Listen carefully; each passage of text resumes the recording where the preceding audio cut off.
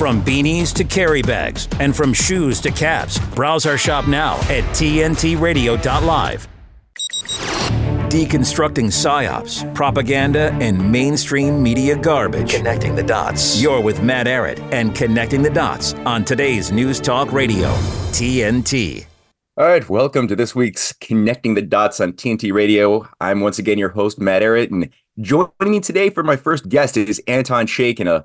I mean, I don't feel bad calling Anton Chaitkin a legendary historian. Before I was even born, Anton was already researching, mapping out, publishing material on some of the best research that I've ever come across in terms of understanding the nature of this thing that has recently been dubbed the deep state. But it's not. I mean, it's an elusive word, deep state. It's a recent word, but there was an understanding that there was a fifth column in America, that not everything was resolved after 1776, that there was this other thing that was not American in its heart. Perhaps it involved people born in America.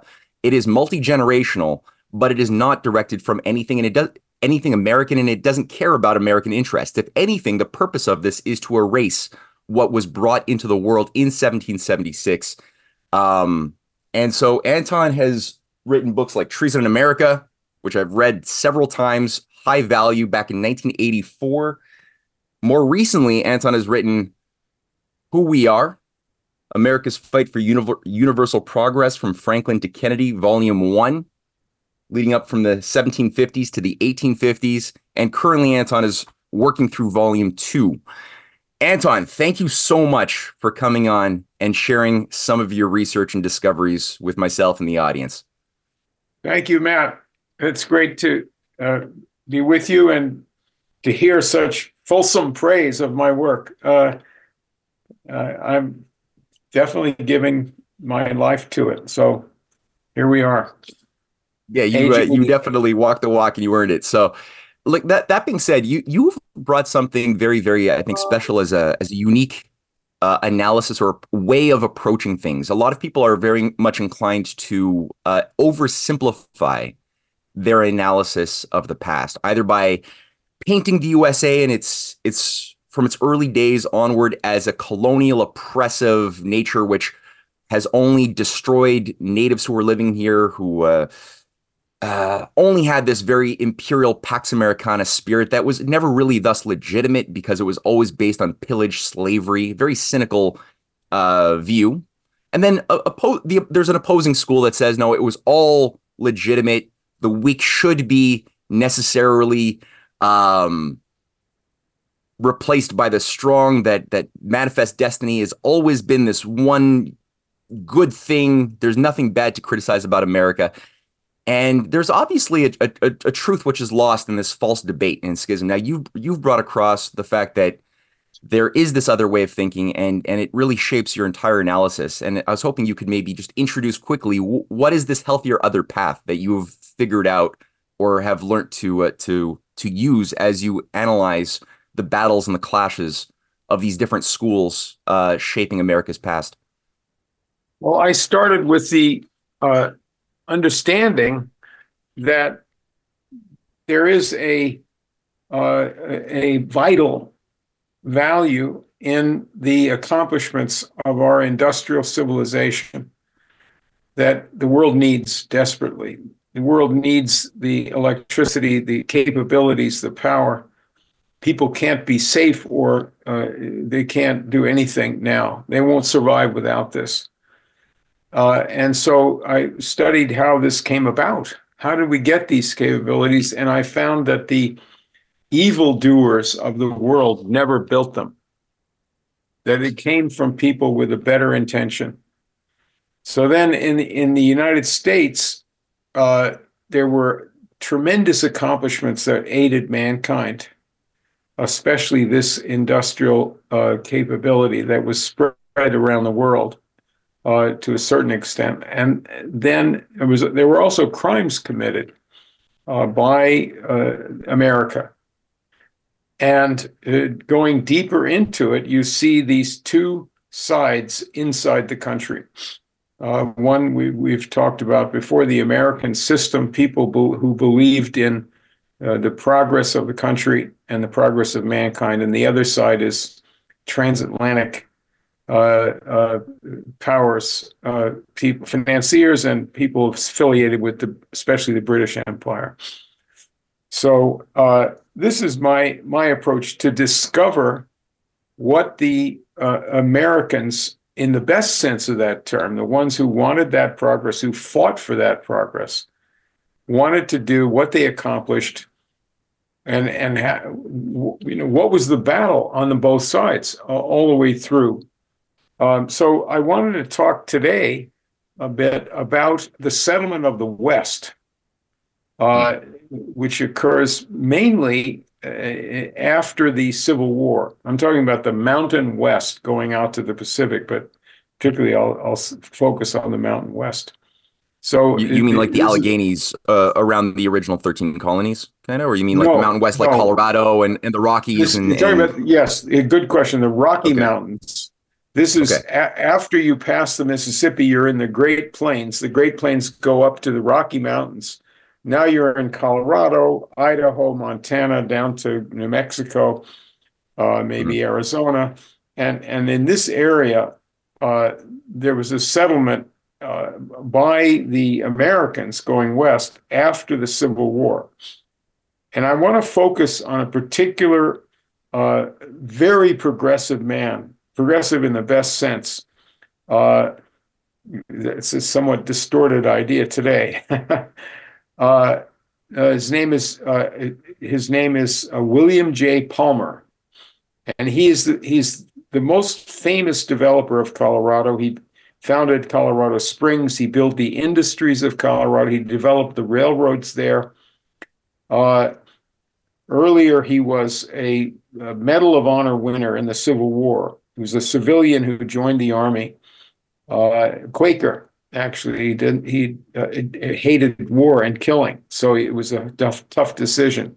But he's a brave man. He during the war, he went against war crimes committed by his own by Union troops, and he actually shot a couple of guys in a gun battle when they were abusing Southern civilians. But anyway, so this man worked with the Pennsylvania Railroad with the Nationalists in Philadelphia. That's a whole big story. And he went out west, and his strategy for the West. This is what's important, and this is the strategy going back to Lincoln and Henry Carey, and really all the way to the founding for the best Americans. And that is, you want to build up family farms and industries, the modern, really heavy industries, steel mills. And you want to build beautiful cities and towns along the Rocky Mountains. The resources, which are abundant there, minerals, and there's water resources too, if you carefully deal with that. But the resources would be used in the region to build up an industrial and agricultural civilization with millions of settlers who would be independent and skilled people, cultured people. There was a enemy strategy for the region by the Boston and New York and London financiers and corporations that they ran. And their strategy was to have huge tracts of land taken over by people who would strip off the resources and sell them. Land speculators, cattle barons, timber barons, international mining interests. And they would have an underclass who were uneducated and just vulnerable, and the region would never be developed. So he built a beautiful set of institutions in Colorado, but then he ran into, we run into in the story, the question of the American Indians who were there before these people went out and settled this area. In 1880, after he had done tremendous development in Colorado, by the way, he fought against the imperialists, literally. In other words, his railroad, he attempted to build his railroad all the way to Mexico City. And his railroad was the Denver and Rio Grande. And the enemy, the Santa Fe Railroad, tried to cut him off going east-west. He's building south from Denver. And he actually did build the Mexican National Railways in cooperation with the Mexican nationalists. But this other railroad cut him off. And the guy that ran that other railroad, Thomas Jefferson Coolidge, his family made their money in the opium trade in China. And then this fellow himself started the United Fruit Company that pillaged Central America and really led to the terrible chaos that's there now and poverty. So that is the wow. And is there any relationship to Calvin Coolidge, or is that just a coincidental name? No, it's a distant relation, except that he let those people into power when he was president. Okay, so you're saying, just to recapitulate, this individual represented the power interest that he directly brought online United Fruit at the same time as he was creating these. No, a little bit later. United Fruit was more towards the turn of the century. We're talking here in the 1870s and 80s. So now, into this place, Colorado Springs, a beautiful, picturesque community that Palmer founded, comes a lady from Boston named Helen Hunt. And she's a writer, very talented, but she's not particularly, interested in these underclasses of any kind.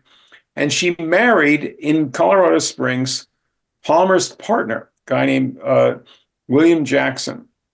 And she became Helen Hunt Jackson. And he, being a Quaker like Palmer, he's well off as a businessman, a railroad guy, but he was running the Underground Railroad in his community back east, like Palmer.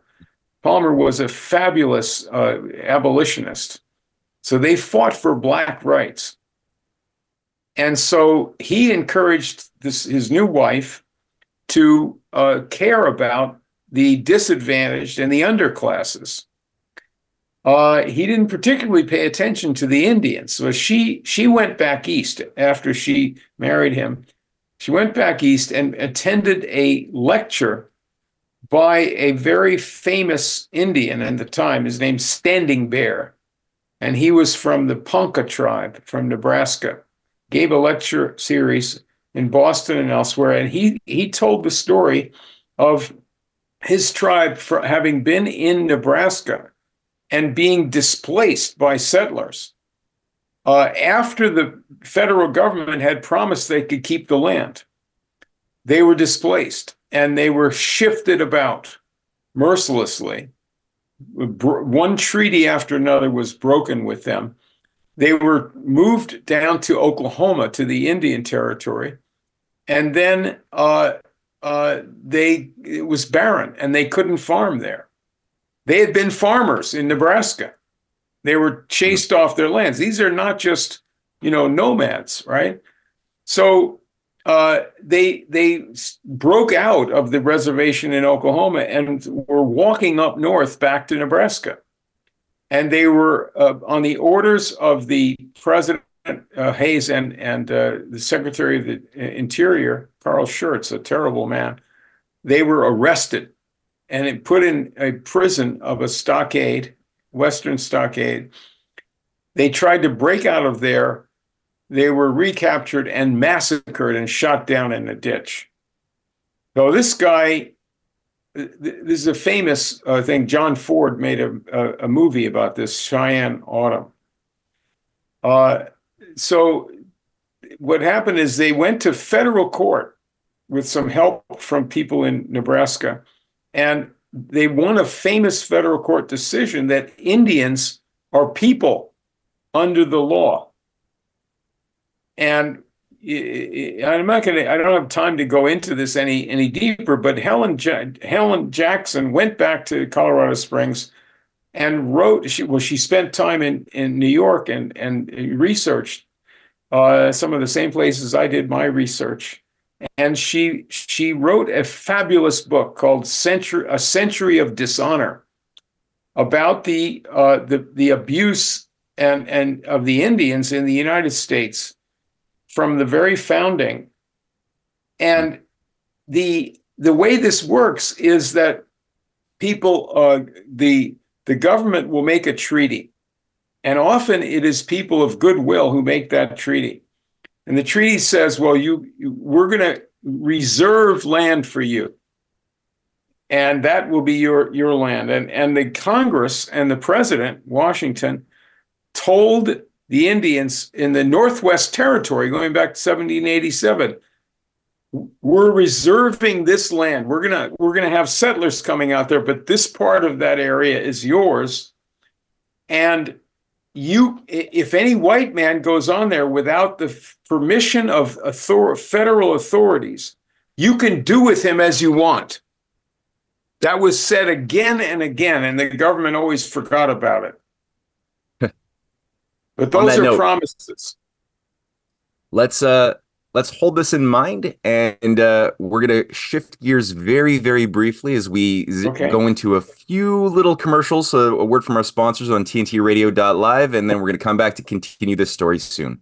TNT Radio's James Freeman. We have new revised figures from the Office for National Statistics showing that legal, that's not illegal, that's legal, net migration to the UK has witnessed one of the largest increases on record. 750,000 additional people are now living in the UK in the space of just 1 year. A huge number that comes just 3 years after we left the European Union. Now, I didn't vote for Brexit because of immigration. I voted because of democracy. But millions did vote because they think too many people are coming into the country, which makes what the government has allowed to happen an absolute two fingers up to the people and democracy. Another example, if we needed another, of how the government does the exact opposite to what the people want and vote for. The Freeman Report and James Freeman on today's News Talk Radio, TNT. Affordable housing, we can build that.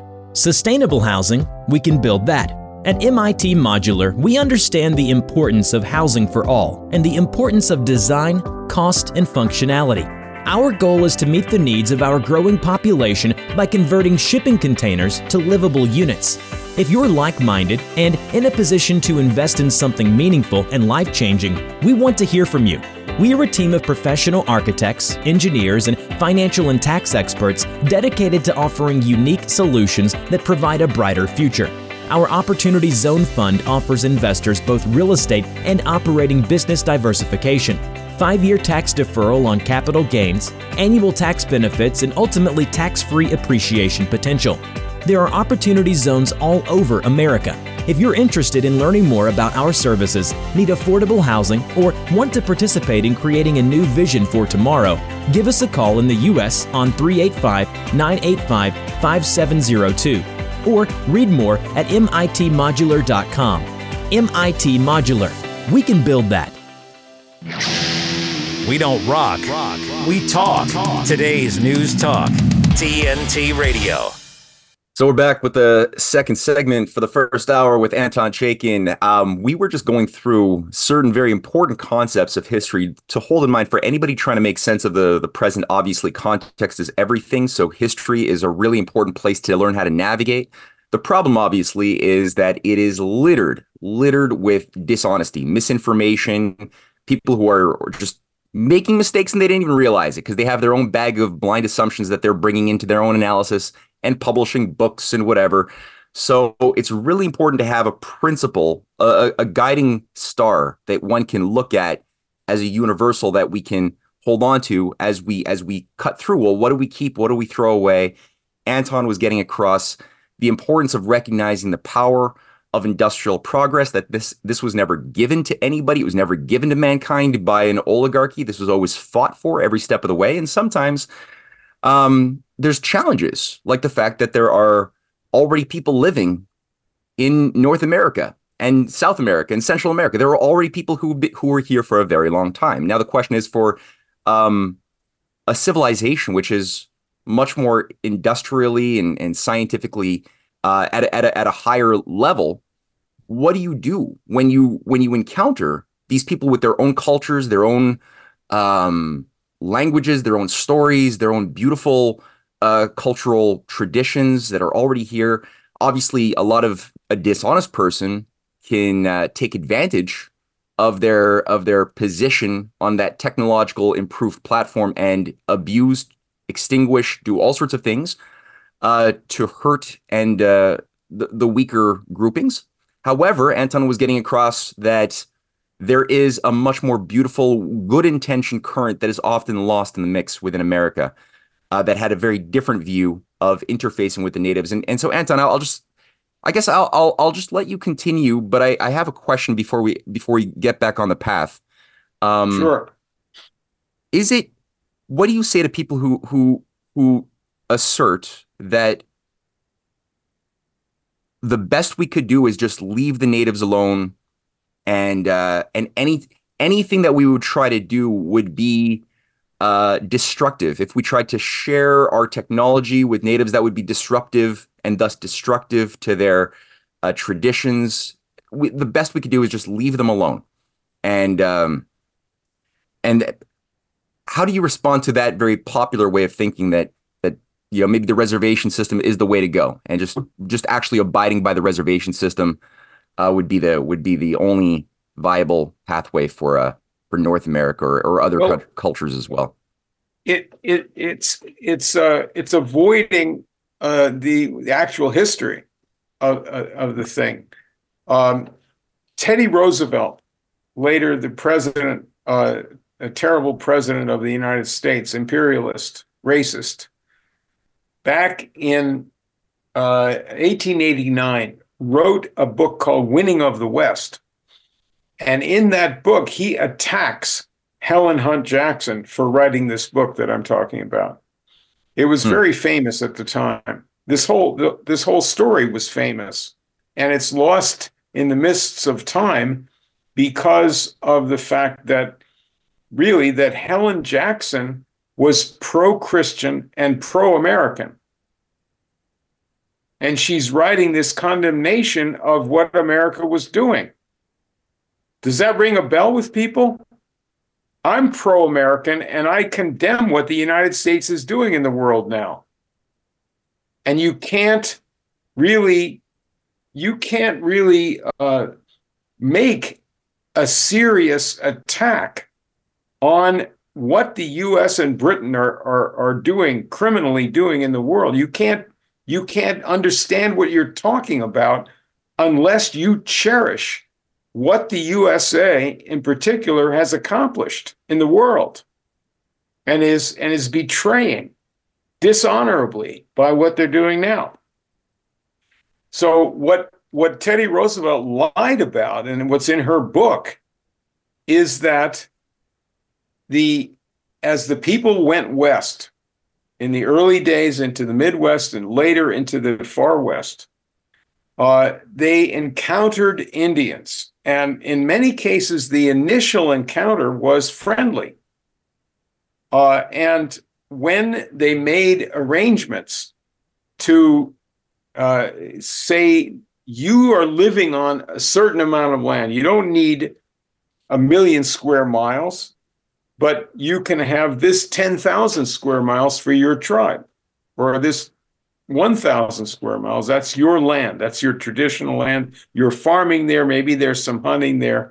The buffalo is not going to be the vast herds, but reserving this land. And the Indians very often wanted to get the latest technology for agriculture and saw the advantage of having an upgrade in their powers.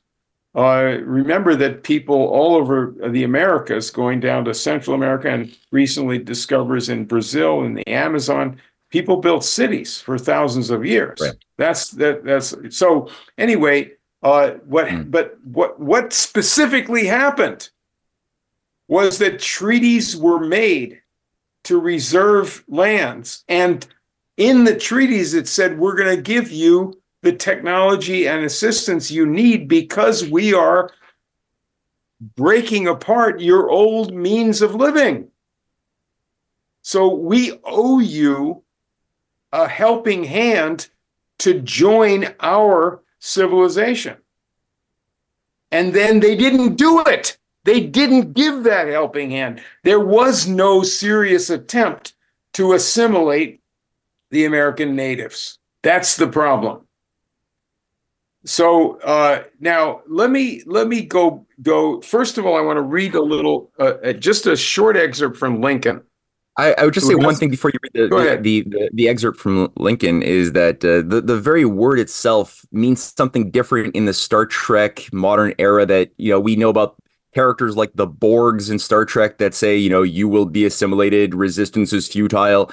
That's a very different idea than the type of thoughts associated with the word that you're using, which didn't involve simply destroying the humanity of a people as they're absorbed into a automata empire. It's a very different idea, right? Because you're saying it in such a manner that they won't lose their cultural identities, but at the same time they will take part in the something more universal as well, that involves appreciating, assimilating technological progress and things that have benefited Western civilization, so-called, at the same time. Well, okay. So first of all, in our world, unless you have the power of building industry and refining metals and replenishing the soil, and using a small area to produce a lot of food and enrich the soil, unless you have these technologies, you're not going to be independent. You'll lose independence to imperialists. You have to. So I'll give you an example. This has to do with the respect for the other people that don't have those yet. So we made a treaty after the Civil War with China. It's called the Burlingame Treaty. And this was on the basis of respect for China. Lincoln sent an ambassador, Burlingame, there, and they sent Burlingame back as their ambassador to make this treaty. This was an 1868 treaty, and it said that the U.S. will not tell China when to have a railroad. You're not going to go and build railroads and you run them and stuff.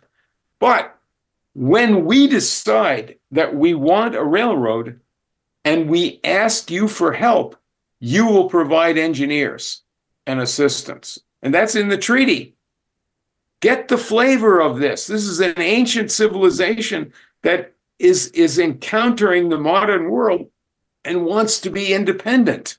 They can't be independent if they're at the mercy of people who have higher technology. And the whole thing is based on respect for them. The same thing was going on with the South. We should have done this with the South after the Civil War, to respect the people of the South, black and white, and say, we want to rebuild the South from the war in your interest. That means no more cotton plantations. What you need is industry and high wage jobs and high profit agriculture that's family farms, not sharecroppers. Everybody benefits. And we're not going to do it with troops. You would have 90% of the people behind that in the South. Peacefully. Respect. This is a Confucian notion. Right? We have to learn really from China in this. That's Confucius and Mencius.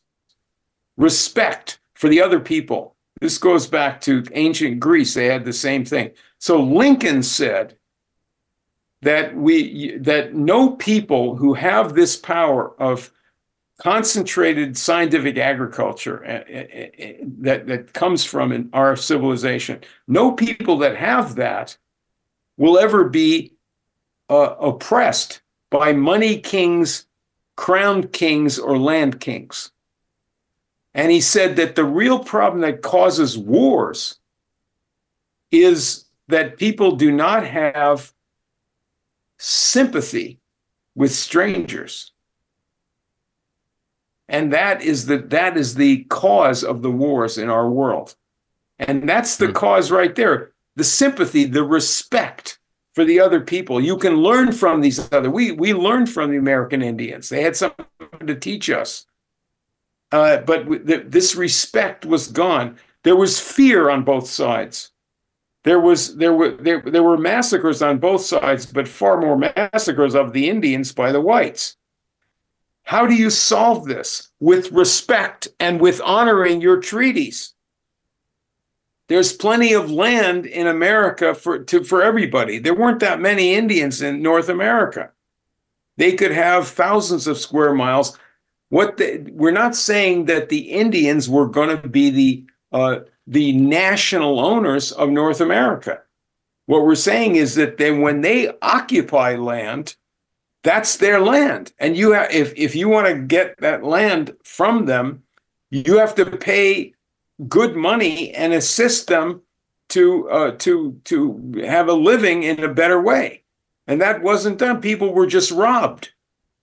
It's a difference between occupation of land and having sovereignty over a vast area. Those are two different things. And this is in Helen Jackson's book. So this is a matter of respect. And if you have respect for people, what do the people in Gaza need? They need respect. They need modern conditions. And what's happening to them now is really genocide. They're being bombed mercilessly. The war is spreading. And this is the present policy of the United States of America. Yes, it's being done through Israel. Crazy people in Israel who are undoubtedly, they would have to be more and more insane day after day for the kind of retribution that will fall on them.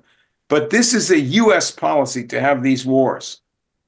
And we are repeating the kind of internal crime and disaster that was the blot on our national honor from these early days. We should have developed the West the way Palmer wanted to do it. We ended up with having cowboys and Indians and shoot-em-ups and saloons and prostitutes and mining, interests from Europe running this whole damn thing. And this is our disaster. But we did develop our country in a way that ought to be shared with respect with other countries. So your Borgs just didn't have any respect for the people. If they have a superior civilization, prove that it's superior because you have respect for people. Otherwise, you're just an ancient pagan empire that is doomed. Yeah. I really appreciate that clarification. I think it's so important that people learn that to just think in those nuanced terms, because, and as you pointed out, it's so important today, not just because of the wrongs that are reverberating multi-generationally into the current present situation in North America, but as you just rightfully pointed out, there's parallels to what's going on in the Middle East, in the Gaza, in Israel, and the idea of the chosen people, the superior people doctrine is the same sort of poison that caused or justified so much destruction in America's past of the exceptional nation, right? That really lends itself to a lot of arrogance at the expense of anybody else who is thus inferior, and thus, because they're inferior, you have the right to do with them as you see fit. And what we see now with the worst expression of Zionism, with the same chosen people, greater Israel sort of self-delusionism, which is taking people who have been living in subjugation in the Gaza, in the West Bank, and really just treating them like they're subhuman. So I think that there are some interesting parallels that you've pointed out that we could learn from, but we're going to continue this as we go into a short commercial break, and we'll pick this back up in about a minute on TNTRadio.live. Anticipate potential delays for the morning commute. In other news, a recent government report on prescription drug pricing points to corporate Freedom of the press is about your right to know. What are you talking about, man? Look at his stats. It's about your right to be informed. Your right to access all types of information keeps us free as a nation. No. Today, there are real threats to press freedom. Reaching residential areas by... And your right to know about the world around us. Look. Some threats are obvious, some are easy to miss, but they all put our way of life at risk. We must defend against all of these threats, no matter what kind of news is important to you. Justified putting American troops in harm's way? That's a great question. We must protect our right to know before it's too late. Understand the threats. ProtectPressFreedom.org.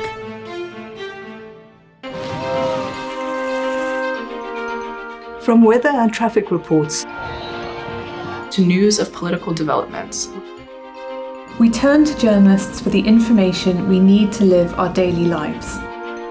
Journalists around the world provide you news that is essential for democracy, for personal freedom, and for safety and stability. Yet their ability to report freely and safely is under attack like never before. Too many journalists are paying with their lives. They face exponential risks and they've already paid a heavy toll. Death threats, online harassment, and physical attacks are becoming a daily experience of journalists in all countries. We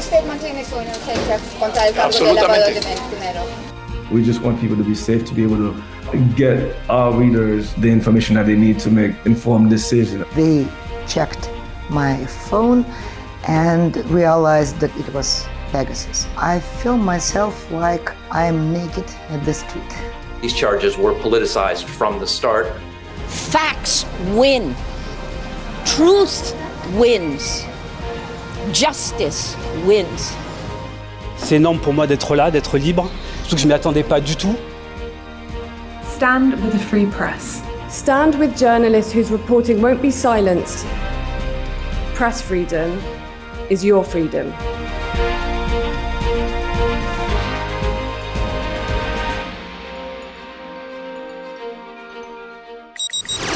Deconstructing psyops, propaganda, and mainstream media garbage. Connecting the dots. You're with Matt Ehret and Connecting the Dots on today's News Talk Radio, TNT.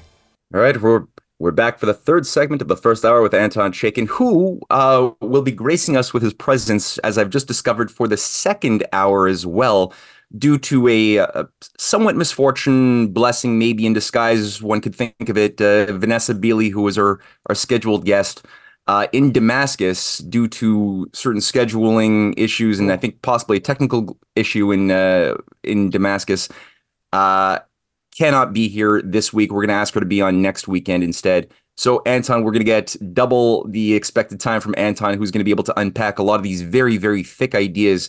So I'm very happy about that in that sense, because these ideas are so important that they do merit a little bit more time to really unravel.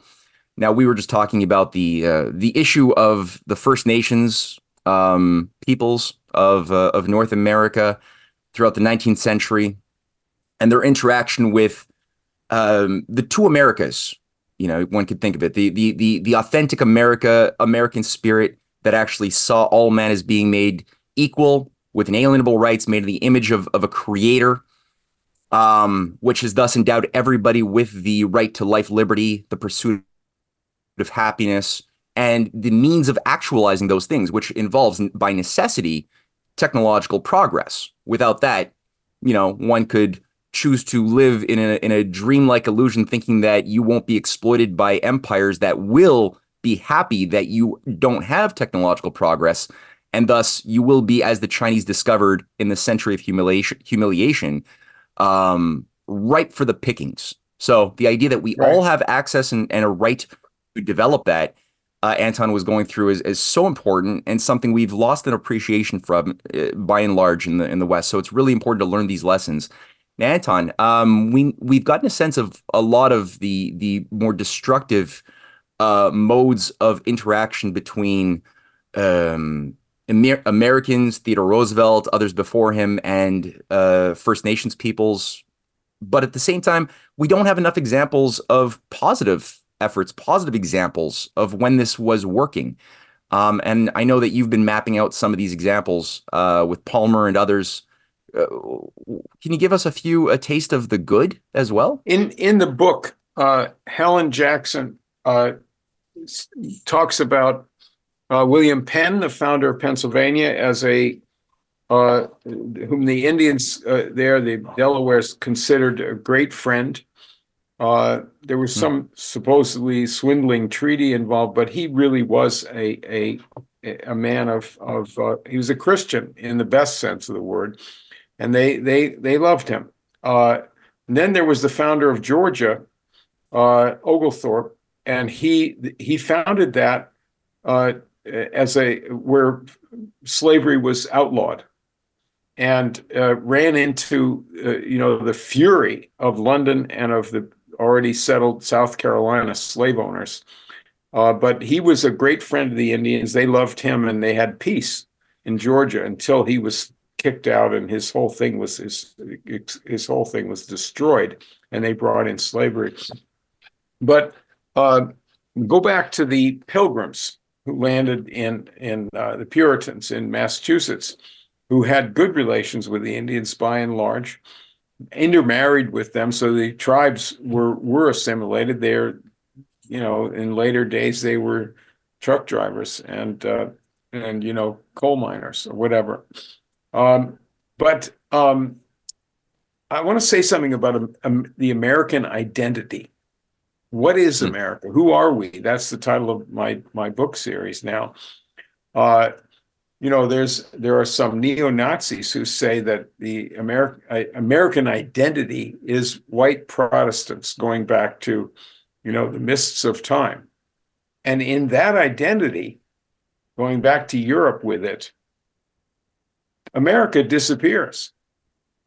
The nation disappears. Why even have a Declaration of Independence? Why have an independent country? So in the idea that most appeals to me, identity is a complex thing. There's many aspects to an identity, personal as well as national. But my idea of it is that you should favor and cherish the identity that goes with the highest accomplishments and ideas and the hopes and the persistent things that you fight for, even if you have other things that are bad in your background, because every country has some greatness of this kind, real greatness. I'm not talking about, we're great because we can destroy other people. That's what happened to Athens. They went from being really great with Plato's ideas to being, beating up other cities, and that was their doom.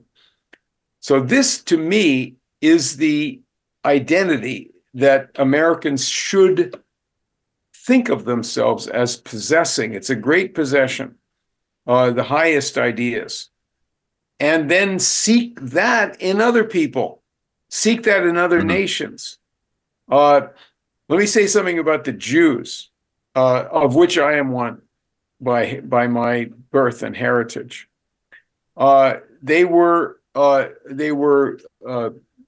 displaced from place to place. They were murdered. They were lied about. They contributed great things to European and other civilizations. But the crimes committed against them and their treatment of being confined on these little reservations called ghettos are now reverberating in the world and are causing a terrible misfortune for mankind.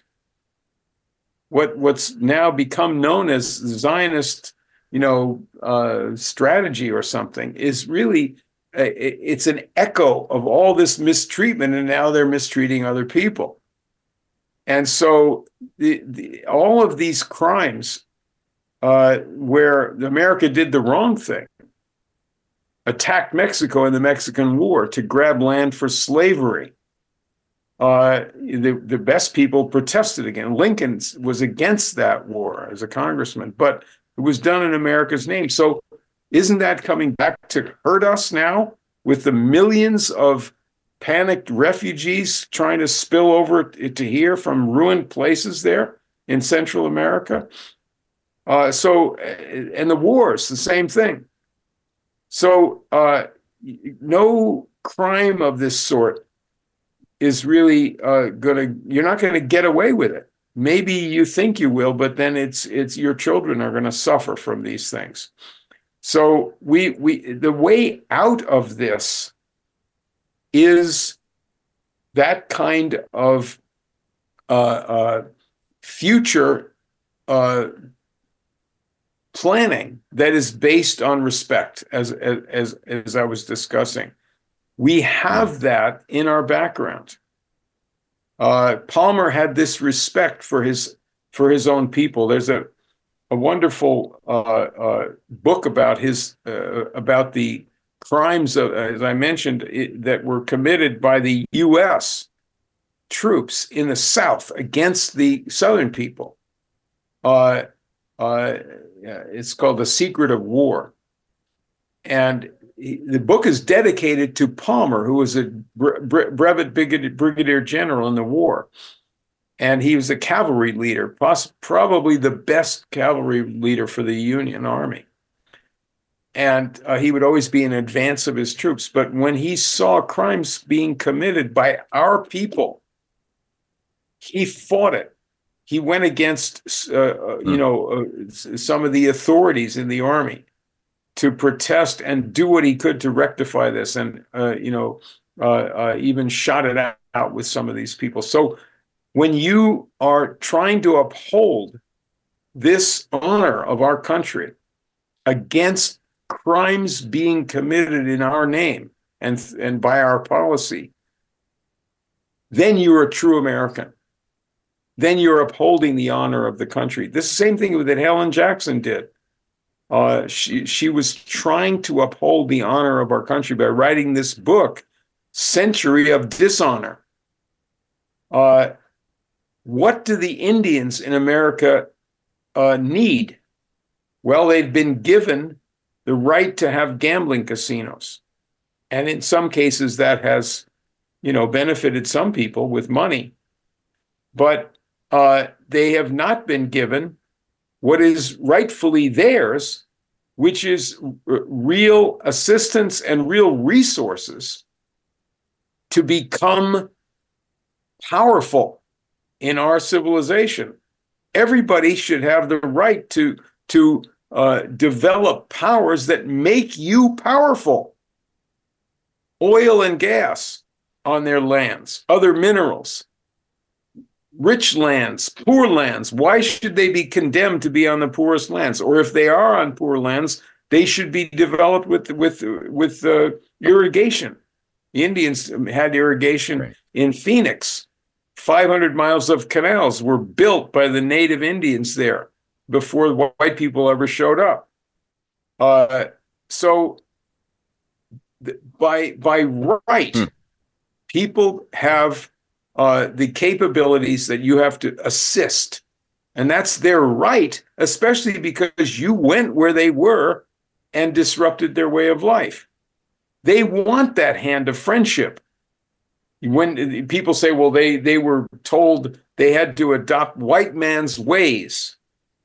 They had to cut their hair off. They had to abandon their native religions. They had to adopt the Christian religion. Bunk! What Christian religion? Was anybody that was cutting people's hair off and separating them from their family a Christian? Mm-hmm. Hitler was a Christian. That's not a good definition of a Christian. But the people were not given what they needed, which is done with respect. It's offered. It's not forced on anybody. And that's right. They have the right now to have these things to rectify what happened. Right, and that's the part of faith that people often skip out on is the mandate. I think it's in the book of Matthew. The mandate to love God, love your fellow man as you love yourself, and follow the golden rule. Right, do unto others as you would have them do unto you, and that gives vitality and meaning or substance to the words and the belief that one has of their relationship to the Bible or the religious text that they give faith to. But you have to walk the walk. You can't just simply say it and then do something which is completely in opposition to the principles that Jesus Christ lived for and died for, which is unfortunately the case with so many slave owners, imperialists who probably did go to bed at night saying a little prayer. It probably, in many cases, they thought that they had a special relationship with Jesus and went to bed with a clear conscience and woke up the next day and whipped their slaves and charted out some raid on a weaker, target rival nation to be undermined, and it was okay because you're the chosen people. And no, it's a good point that you're bringing up there too. By the way, in her book, Helen Jackson deals with the American Revolution and talks about the Cherokees, who many of them sided with the British because they were being mistreated after initial good relations with the American settlers. But she says that the British used them to commit atrocities. And this was the British hand using these formerly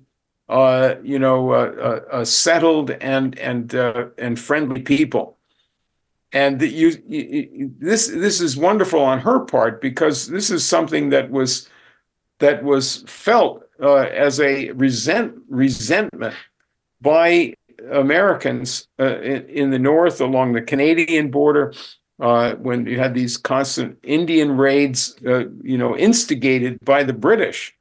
But the Indians involved, especially the best leaders, Tecumseh and later Geronimo, these were resistance leaders.